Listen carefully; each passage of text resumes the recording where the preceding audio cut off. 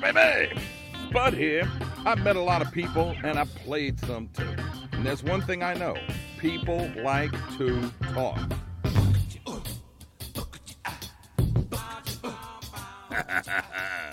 It's the SPUDCAST. That's where you at. Hey, where you at, baby? How y'all making? Hey, man, thanks for joining me tonight. Got a good SPUDCAST podcast talking about my ask for you this evening. Before we talk with Aaron Mishler, the representative of the New Orleans Firefighters Union, the president over there, tonight we're going to talk to Captain Michael Glasser, who is the president of the Police Association for New Orleans, and we're going to talk about furloughs and the possibilities of layoffs and exactly what you should be looking out for because, unfortunately, crime is on the rise, just like my blood pressure. So first, I got to listen to this. Hey, what you got going this weekend? Can't go to the game, you can't even tailgate, so what you gonna do? Go fishing! Get yourself a licensed and insured charter guide on lasaltwater.com. Super easy to follow that website. What you gonna catch? Where you wanna catch it? How you wanna catch it? All the big ones are waiting for you, and to top it off, you'll still be able to watch the game on TV at the lodge at the end of the day of fishing. Sounds great? Got an open spot for you, babe. You want in? Just sign up on lasaltwater.com. Spud here for Serentine Comfort Systems. You've heard a lot of hot air out of me before. Well, now I'm talking comfortable, clean, germ-free air with the new iWave air purifier. It knocks down cooties, even COVID, from your home or business. Pathogens, allergens, particles, even smoke and odors. Wave goodbye with the iWave from Serentine. Quick install, no maintenance, $25 a month. Give the gift of healthy air this year. Call Serentine Comfort Systems at 504-833-8831. 833-8831 or go to srscomfort.com. All right, so the president of PANO, who's also a police captain. So Mike, I've had conversations with Aaron Mishler of the New Orleans Firefighters Union, and but Paul, I haven't spoken to you in a long time. I think the last time you and I spoke was on the SPUDCAST a couple of years ago, and I was talking to you. And you told me what is the best tool of a police officer, and you pulled out an ink pen and said, this, writing a good report is the best tool that a cop has. And I've never forgotten that, man. Right. Well, you wouldn't think about that. You go, are you a good shot, or are you good at talking people down? But literally writing a good report so that things hold up in court like they're supposed to. So correct. How often do they teach that in cop school there, Mike? Well, it's taught, although I think we probably need a little bit more attention to that. But it is taught. It's gotten better over the years. But, sometimes there's no better experience, really, than having to have your cases that you make get adjudicated in court, because that's where you find out what you've done. You find out what the defense attorneys ask. You find out what the prosecution asks. You find out what the courts are willing to accept, and it's that, if you will, pardon the pun, but the trial and error is really where you learn what you've done and how well it's going to be accepted for prosecution. That's really where the rubber meets the road, as they say. Well, but frankly, as of late, there's been a lot of people, making bail real easy. Not that look, because I'm one of these people go there, but for the grace of God, go I. Because I read horror stories about somebody who got pulled over for a 4-year-old warrant because of a busted taillight from a warrant from someplace else that was adjudicated and just never made it into the books. And the next thing you know, they spend a 4-day weekend in OPP and get beat up. I mean, one story like that is too much, and I've read more than one of those. But that being said, there's bad guys out there who need to be taken off the streets. And, the system has to work, and it has to work correctly and fairly. And that requires a lot of different pieces to all fit together into one jigsaw. Well, you're never going to have a system that's 100% perfect, unfortunately. It's something we strive for, but no. The reality of it is it's unlikely we're going to get something that functions at 100%. I understand completely the theory behind the idea of limiting the issue and importance of cash bail. Obviously, those individuals who are more well off and have the ability to make bail because they have cash assets certainly have an advantage. But at the same time, you have to have something in place to compel people to come to court and answer the charges in the event they are released until trial. And there isn't a better system yet that I can think of that would ensure that, other than the fact that people have something to risk if they don't show up. And that's the system we have. Now, should cash bail perhaps be modified to a point where it takes into account people's assets and income, so that the impact of not having a high salary or a great deal of assets to put as collateral make a difference? I'm sure that there's a better way of doing that perhaps, but I think eliminating cash bail is probably not the right answer either. I think that pendulum swings too far the other way. Well, and the fact is, like, you can also look at what's the actual charge too. I mean, if the charge is serious enough that bail may very well be denied altogether, doesn't matter how rich you are. I mean, if somebody, but then it also needs to be how accurate is that charge, and that comes back down to the pen and the police report. Well, a lot of it has to do with it's primarily two issues. Is what kind of a threat do you pose to the public based on the charge you have going? You know, what have you done, and what is the likelihood you might do it again, versus also your ability to flee or the likelihood that you will return to court. You know, what ability do you have to flee the jurisdiction? What ties you here? So those are the two things that generally come into play and that have to be balanced out. I think we could probably do a better job of doing that, but eliminating it, I think, is not the right answer either. How much say so? And I know it's probably nil because that's a DA thing, but I mean, literally, how much say so does the NOPD have when it comes to setting bail, other than the testimony in front of the judge? Well, it's not just testimony from the arresting officer; it's the victims as well. It depends on the nature of the crime. You know, what are we talking about? If we're talking about something, wait. You got victims of the crime are able to come in for a bail hearing too? Well, they're not, but we know what happened to them. I mean, the report reflects what happened to the victim. So we have an idea, even though they don't testify. We know from the report and from what's written what happened, basically. So we kind of know what the nature of the crime is. We know what injuries or impact it's had to the victims, and the likelihood of something like that reoccurring in the event they're not separated from society. I got you. There's a lot of things I want to cover with you, and I only got about 20 minutes total. So let me get on to the next one. I'm looking at an article here from not too long ago. Apparently, during the riots and such, you had a sergeant in the NOPD who posted things on social media about the police brutality protesters. He called them less than nice names, and he ended up getting fired for his gig. A lot of people don't understand exactly what the First Amendment is. The first, you can say what you want to about a lot of stuff, and the government, unless you're spawning a riot or something like that, yelling fire in a crowded theater, the government can't mess with you. But making comments like that doesn't exactly make the rest of you guys' jobs easier. I know you're at Pano, and y'all are supposed to be representative of the street cops out there, but you know, did somebody smack this guy around and go, shut up? You know, that's what you talk about that amongst ourselves. You don't put that on social media. That's an idiotic thing to do. Well, you know, the wisdom of doing that, because of the penalties that are involved, and because we represent the organization that we work for, even when we're off duty. Unlike most people, you know, if you work for like FedEx or a Walgreens or something, they probably don't care.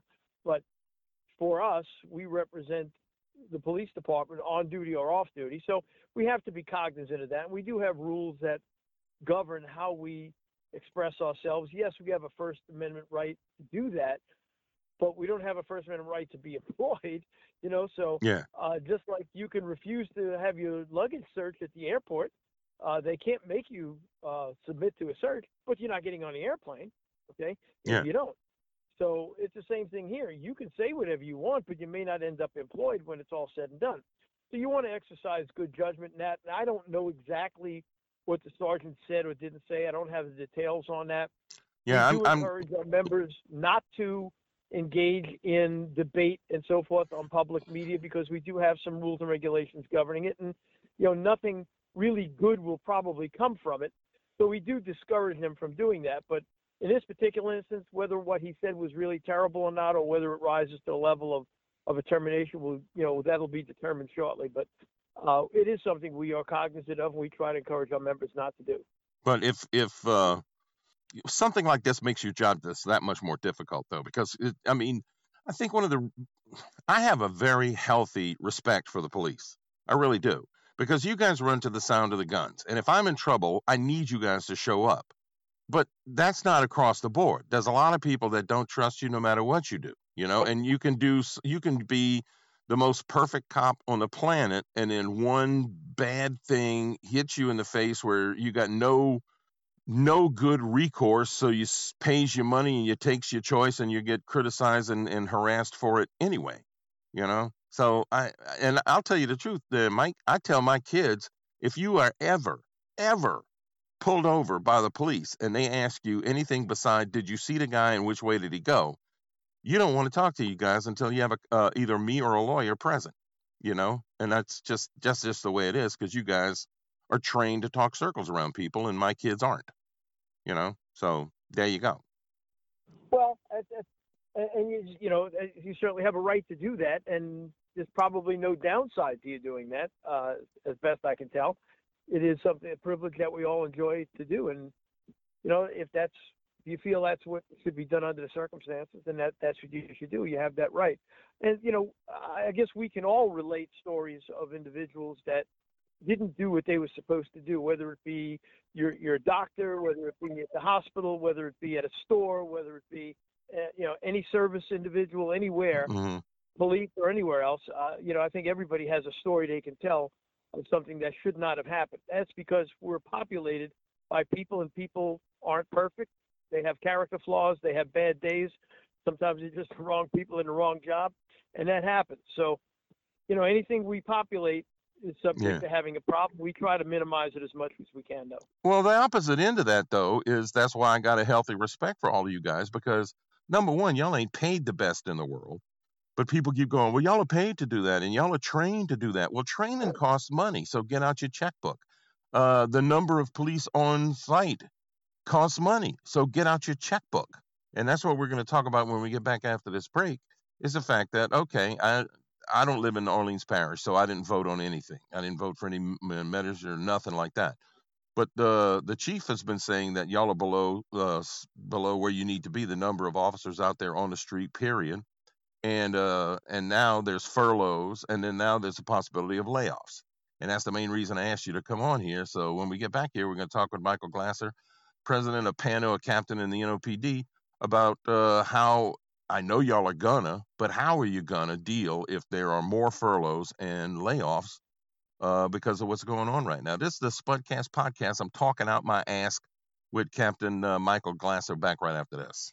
Spud here. I like to tease attorney Mike Brandner. Go big or go home. Go Mike. Mike's got the big one. And he sing that little song he has to. And Brandner laughs at the joke, too, because he's got a great sense of humor. He doesn't take himself too seriously.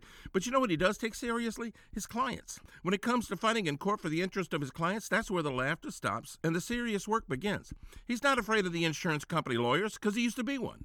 And now he's on your side of the aisle. And that's where you want him to be. Get the big result. Go big. Get Mike. 345-1111. If you find yourself near Metro Road or on breakfast time or lunch, you should make a pass by the Blue Line Sandwich Company. If you find yourself in Kenner at breakfast time or lunch, you should make a pass by the Blue Line Sandwich Company. Chalmette, the best bank, uptown, make a pass by the Blue Line Sandwich Company. Chef Brad McGee uses fresh from the farm ingredients, makes his own corned beef, cochon de lait, and a jam in a day. Custom catering, dine in and carry out, or let waiter bring your sandwich straight to you. The Blue Line Sandwich Company, 2023 Metro Road, a block off of Bonneville. Call Chef Brad at 504-309-3773. Does the sound of thunder strike fear in your home? There's only one sure way to fix a flooding problem: Home Team Elevation. End the worry, stop insurance rate hikes, get your flooding problem fixed now with the Home Team Advantage. Experienced, hands-on, local owners. You want design choices? On the Home Team, you're the MVP, so don't wait, elevate with Home Team Elevation, because the flood stops here. Get your free quote at 3011222, 3011222, or go to hometeamelevation.com. And we're back on the SPUDCAST, and we're talking with Captain Michael Glasser of the NOPD, who is also the president of the Police Association of New Orleans, the union that represents the cops. And, okay, so we just had They just had an election this past Saturday, and the mayor was pushing for these 3 tax initiatives that the citizens of New Orleans soundly defeated. Um, as a matter, I don't know. As a matter of fact, she actually endorsed Kiva Landrum to be DA, and Kiva did not win, and it did not win big. So now she's saying, "Oh, everybody, be patient. We got things we're gonna have to start rethinking and reworking stuff out." But already, I told you before, I spoke with Aaron Mishler of the fire department. He's going, "Look, I got to have my firehouses up and running. I mean, it's one thing to furlough people who work in, like, some of the other offices, but you need firefighters out there, you need cops out there, you need EMS out there. That's protecting the public, and that's government's first job. So how concerned is Pano in the NOPD with the possibility of more furloughs and the possibility of layoffs coming up? Spud, we're facing a lot of difficulties, and that is on top of the ones we already have. And I think a lot of people aren't even necessarily aware of some of these, but we're already functioning well below where we should be. Your initial question was, how many cops should we have? And, we have a pre-COVID environment and a post-COVID environment and a COVID environment. Right now, we're getting by simply because a great deal of the city is shut down or not operating to capacity.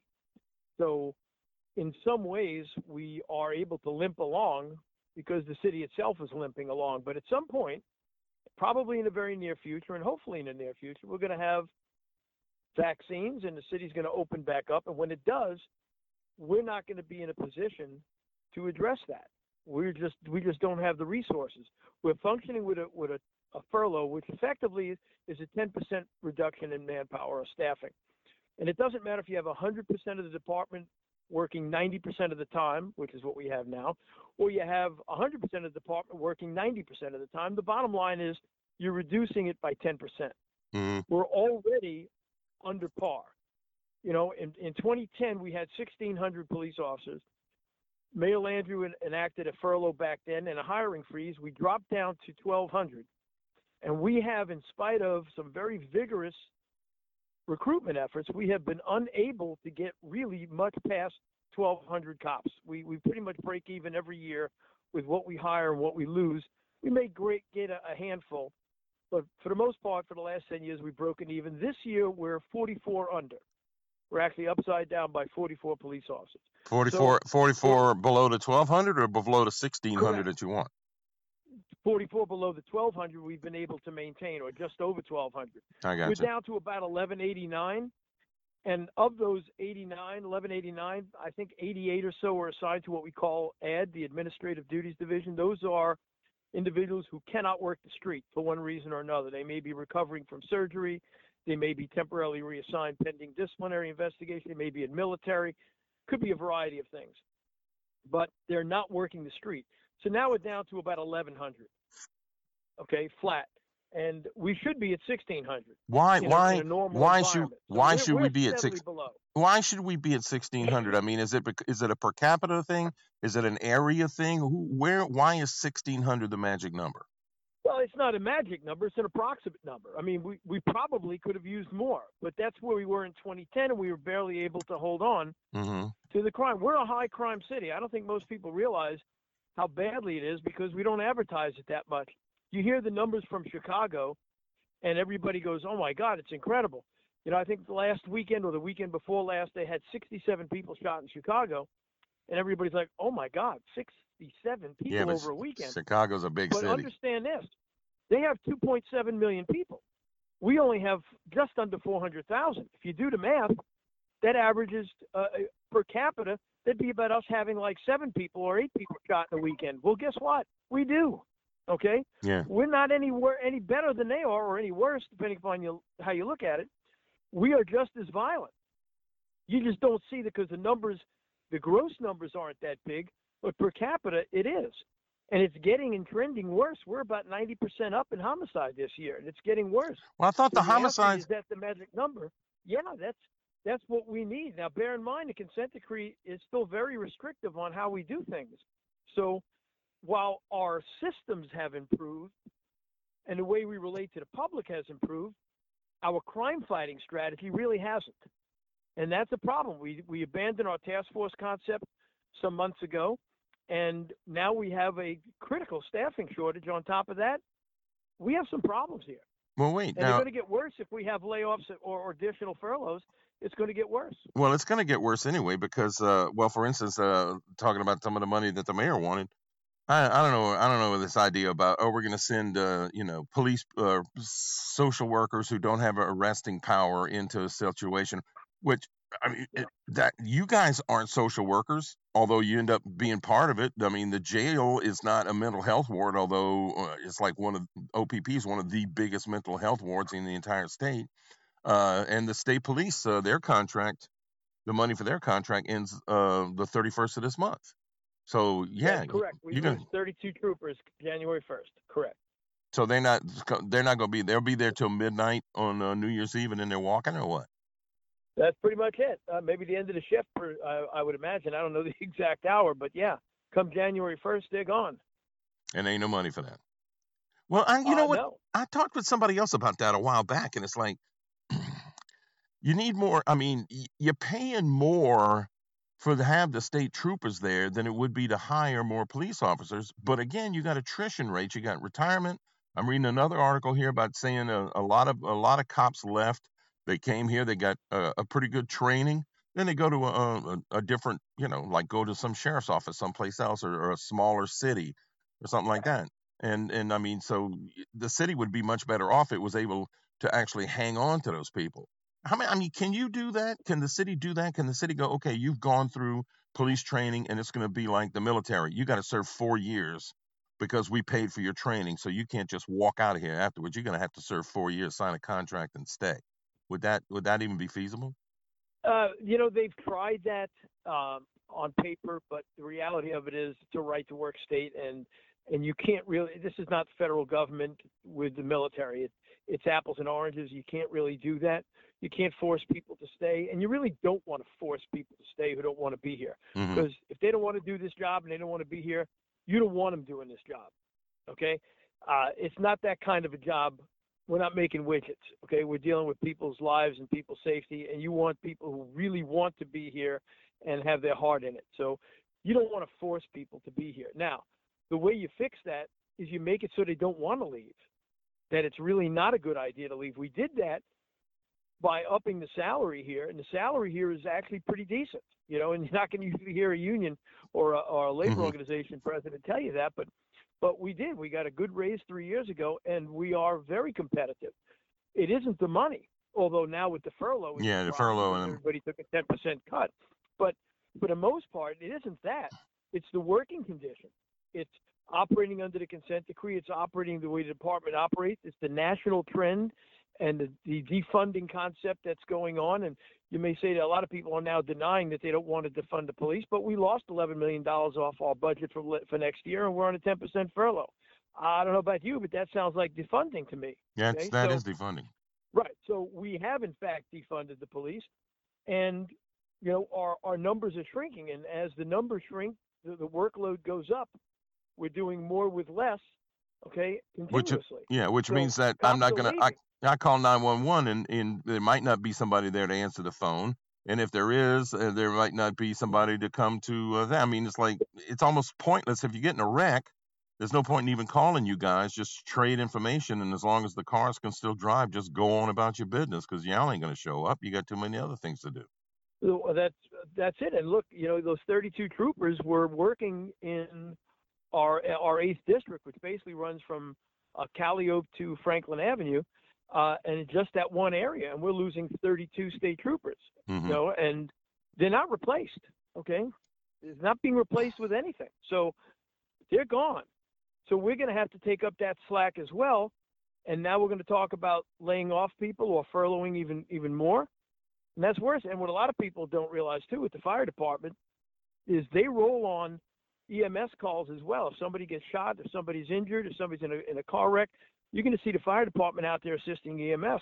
If they're furloughed, they're not doing that either. They don't just roll on fires; they roll on medical calls too. Yeah, and I know now. If they're not there to do that, and EMS isn't there to do that, we're not there to do that. We talk about saving lives and all the things we do for COVID to protect lives, but we're going to defund the very people who are there to solve the problems when they're on the street right then and there when they're in crisis. Yeah, that's I the don't whole know point why of it. you'd want to do that. Well, I that's don't what. think that's a smart thing to do. Well, that's what Fisher says. That's what Aaron Mishler says. It's like, protecting the public is your number one priority.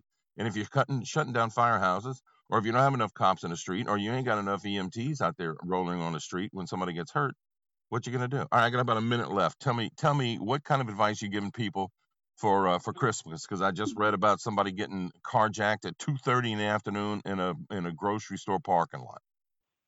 Aaron, it's happening more and more in daylight. And part of that has to do with the fact that while criminals may not be able to do a crossword puzzle in ink, they're not that stupid. They know when they do things that the police don't show, that the police can't chase them, and when they get caught, they're released right away, and they don't spend time in jail. So there's really no deterrent for them not to do it. So they got more rights than I do. They do, and there's a problem with that. So that being said, they learn that pretty quickly. And the only thing I can say to the public right now is be very cognizant of where you are and your surroundings. Pay attention. Don't get involved with your cell phone and texting and everything else. Pay attention to where you are. And it could be anywhere. The places that have traditionally been better aren't anymore. And the city's pretty homogenous now. Anywhere you go can be a problem. Yeah. So pay close attention to what you're doing. Be aware of your surroundings. Yeah. Just keep your eyes open and just don't go anywhere alone if you can help it. But even that doesn't seem like, if you got two guys with guns and there's six of y'all, guess what? They outnumber you. Mike, I appreciate it. Absolutely. I appreciate you taking the time. I know how busy you are. Tell everybody, throwing another bead on the rosary for all you first responders. I appreciate it, man. Thanks a bunch. Merry Christmas. You too, bud. So thank you very much, and call whenever you want to. I will. Thanks a bunch. Spud here, and the first place I go when my family needs to see a doctor is Rapid Urgent Care. I mean, you're in and out of there in 40 minutes, give or take. You'll spend that much time at an ER just waiting to get triaged. From a broken ankle to a bee sting to a COVID test, Rapid Urgent Care's got you covered with clinics all over Southeast Louisiana. You don't need an appointment. Just walk right in with your ID card, your insurance card, or you can sign up for their healthcare partnership. Rapid Urgent Care also has a telemed center just waiting for you to call, save yourself a trip. And now Rapid Urgent Care has home visits and a mobile health unit with 2 complete exam rooms. Go to rapidurgentcare.com to find out more and to find the clinic nearest you. I scream, you scream, we all scream for beads and doubloons and coconuts and marching bands and walking clubs and tableaus and masked balls and mystic crews and everything else that says Mardi Gras. Keep Mardi Gras what it's always been, a family event before Lent. If you want to help keep traditions alive, go to MardiGrasAlliance.com and join the growing group of businesses, citizens, and carnival entities that want to keep Mardi Gras a safe and happy event without it being regulated to death. Go to MardiGrasAlliance.com and laissez les bon temps rouler. All right, so Captain Michael Glasser, the president of Pando, thanks for joining. I appreciate it. I appreciate all you guys tuning in. Please heed his advice and keep your eyes open when you're out and about this holiday season, okay? So there you go. I can't give any more advice than that. You should do that all the time, man. Situational awareness. Know what's going on around you, and there it is. All right, so thanks for joining me here on the SPUDCAST podcast, talking out my ask. I've got national platforms you can find this show on: Red Circle, Spotify, Google, and all you local folks listen to me on my Facebook pages, Spud's Friends and Fans, John McConnell, and The Big Teasy. And you can find me on Twitter at SpudGotDat, at SpudGotDat. If you want to send me an email or a message, or you want to get on an email list and I'll mail the show directly to you, thespudcastpodcast@gmail.com. Thespudcastpodcast@gmail.com. See you tomorrow with Mike Well Done for more Newsmakers and Ball Breakers. Y'all watch out for the crazies, but I am a gone pecan.